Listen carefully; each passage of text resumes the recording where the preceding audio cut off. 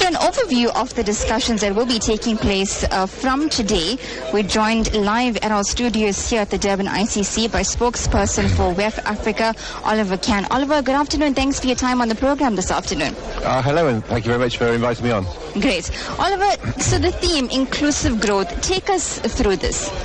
Well, inclusive growth is it's a set of thinking about a new model for economic development. We've been working on this as an institution from our headquarters in Geneva for several years now, but we've been worried about this for a long, long time. We've been worrying about the possibility for globalization to lead to income inequality and wealth inequality since the 1990s, when we first started looking into this.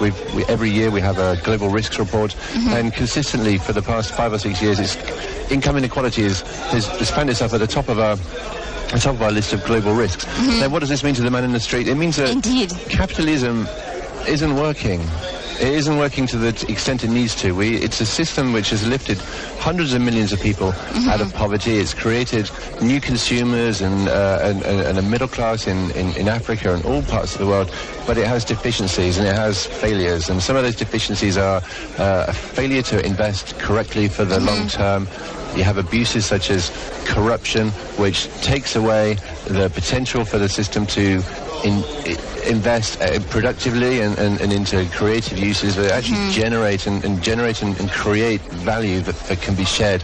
So what we're saying is there's a new way of looking at it, and we need to stop thinking about growing our economies in terms of just sheer numbers. It's just too blunt an instrument. What we need to do is we need to figure out ways of growing our economies, investing in ways that affect people's standards of living, improve people's living standards, raise up the average median wage, the wage that we're all able to enjoy as part of the workforce, so that the money just doesn't go straight to the top.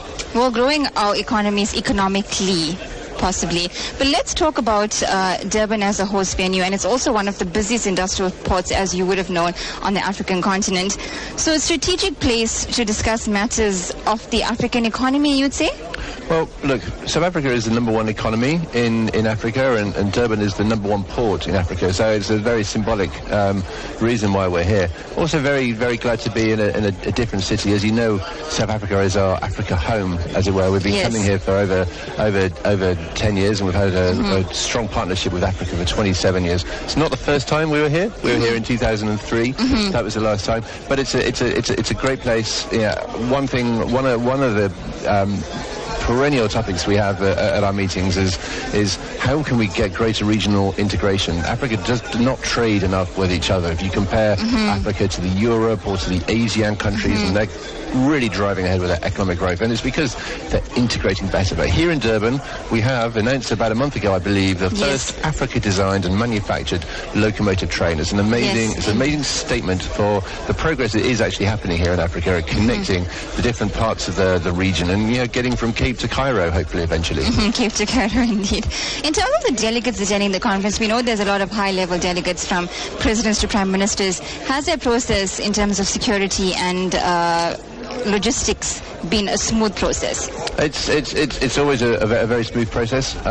We're very proud of the leaders that come to our meeting. We're proud of the leaders from government, but we're also proud of the leaders coming to the meeting from other sections. So we're known, of course, for having leaders from business, but we have about a third of the people here will be from neither business nor government. We'll have social entrepreneurs, people who are creating innovative business-like ways of solving social problems, not making profits, but doing it because they want to fill a need in society. We have young people here, global shapers representing all of Africa, but especially the Durban Hub, who've been organising meetings and discussions throughout the whole week this week. Really proud to be working with them as well. So it's a broad church, but we have as many people as we can possibly get, and we make sure that the meeting is available for as many people to see. We're investing in putting cameras into as many rooms as possible, more than ever. And we have a live blog, so encourage all your listeners, everybody out there who's interested in what we're doing. This is their conversation. We really want to have your engagement, your ideas and your suggestions.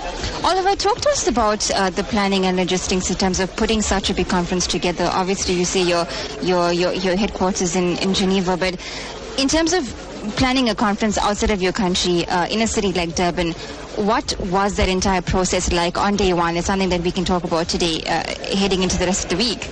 Well, look, it's an annual affair. We start planning for 2017 when we'll finish here in Durban. So there's a lot of planning involved. I'm not the guy that has to do a lot of that, luckily, because it's complicated. But we start earnestly planning this meeting in terms of how we're going to convert the space. As you see, we're in a wonderful building here. It's very conducive to people meeting, and we want people to, people who don't know each other to bump into each other.